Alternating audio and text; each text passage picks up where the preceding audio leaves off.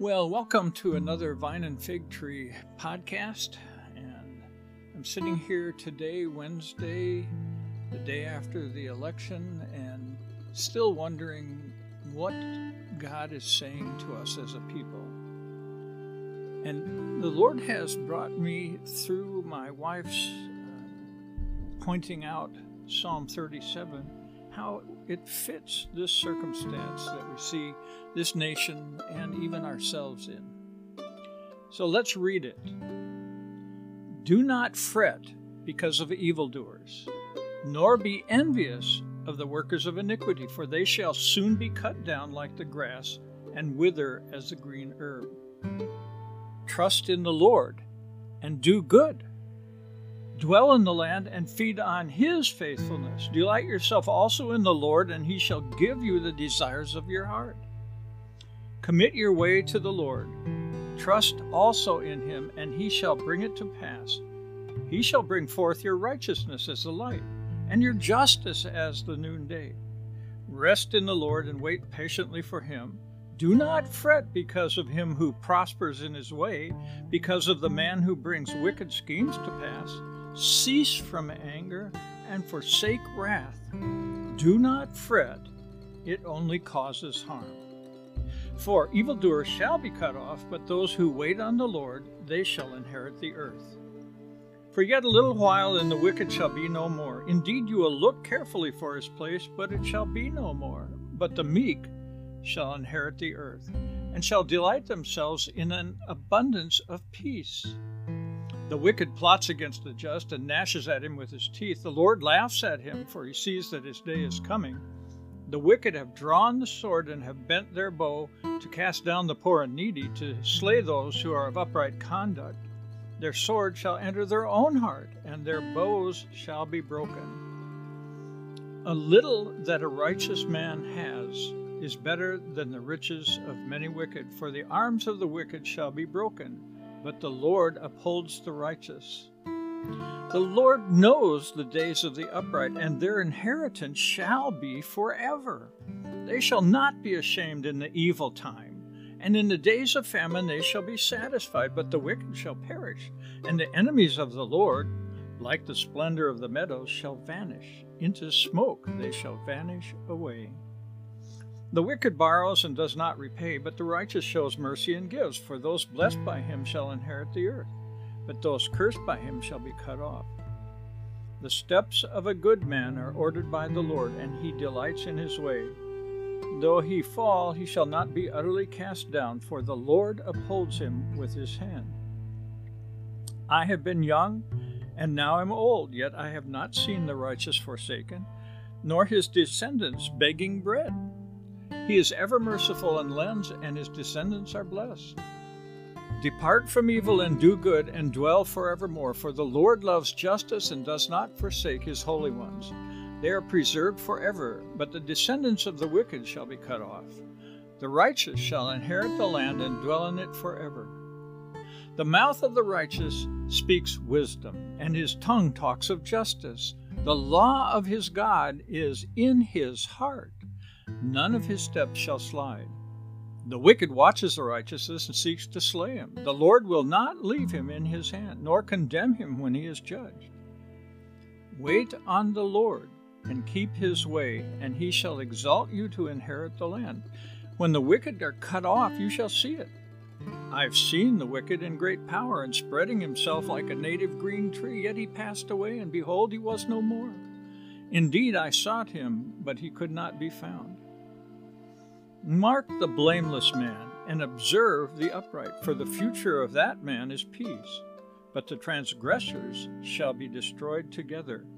The future of the wicked shall be cut off, but the salvation of the righteous is from the Lord. He is their strength in time of trouble, and the Lord shall help them and deliver them. He shall deliver them from the wicked and save them, because they trust in him. Brothers and sisters, there are many things that we're called to do. The first thing that we're called to do is not to fret or worry. And that reminds me of the scripture in the New Testament. Be anxious for nothing, but in everything, by prayer and supplication, with thanksgiving, Make your request known unto God, and the peace of God that passes understanding shall guard our hearts and our minds in Christ Jesus. That's what we're encouraged to do, not to fret, nor be anxious because of the workers of iniquity. And we see works of iniquity going on right before our eyes. We are to trust in the Lord and do good, to dwell in the land and feed on His faithfulness, to delight ourselves in the Lord, and He will give us the desires of your heart. Dear ones, the only thing that we can trust in this day, in this age, the same with any age, we can't trust in leaders, we can't trust in even some family members, but we can trust in the one who is forever and always trustworthy, who said, I will never leave you nor forsake you. And that doesn't mean just when things are floating well. It means when it looks like the ship's going down. I will never leave you nor forsake you. And remember, Paul experienced that in reality, not just supernaturally. He was in the deep for a day and a night, and God protected him. Rest in the Lord and wait patiently for Him. Do not fret because of him who prospers in his way, because of the man who brings wicked schemes to pass. Cease from anger and forsake wrath. Do not fret, it only causes harm. Again, if you're fretting or anxious or worried, you're not walking in faith. And not walking in faith means it's impossible to please God.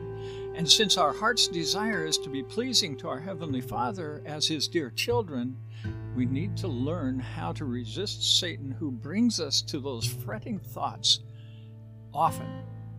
And now we resist Satan by first submitting to God, and then we resist the devil, and he will flee from us.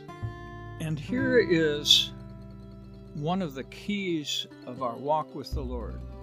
And it's a little that a righteous man has is better than the riches of many wicked. Brothers and sisters, in my former job, I had opportunity to be in the houses or mansions of some of the richest people in the state of Wisconsin. There were two things that I noticed immediately in each one of those households. One is dysfunctional, disrespectful family members to one another and to outsiders. Two is no joy. I never saw joy. I saw people trying to be happy with things, but there was no joy. If we have joy, that is something worth waiting for, something worth looking to God for, something worth sitting in His presence for. And as we sit in His presence, knowing that the Lord Jesus is the most joyful man who ever walked the earth, He imparts that joy to us. And that is a wonderful way to walk. Now, we do have a responsibility, and it's found in this verse. Depart from evil and do good and dwell forevermore. Brothers and sisters, it says it again. Wait on the Lord and keep His way, and He shall exalt you to inherit the land. Mark the blameless man. Observe the upright, for the future of that man is peace. And then the salvation of the righteous is from the Lord. He is their strength in time of trouble. And if you see this as a time of trouble for our nation, trust in the Lord, because salvation for the righteous is from Him. And the Lord shall help them and deliver them. He shall deliver them from the wicked and save them, because they trust in Him. There's that faith walk again, and that's where we need to be found in the midst of a tumultuous generation. And we want to be walking in righteousness, peace, and joy in the Holy Spirit, no matter what happens. God bless you, and we'll see you again next week.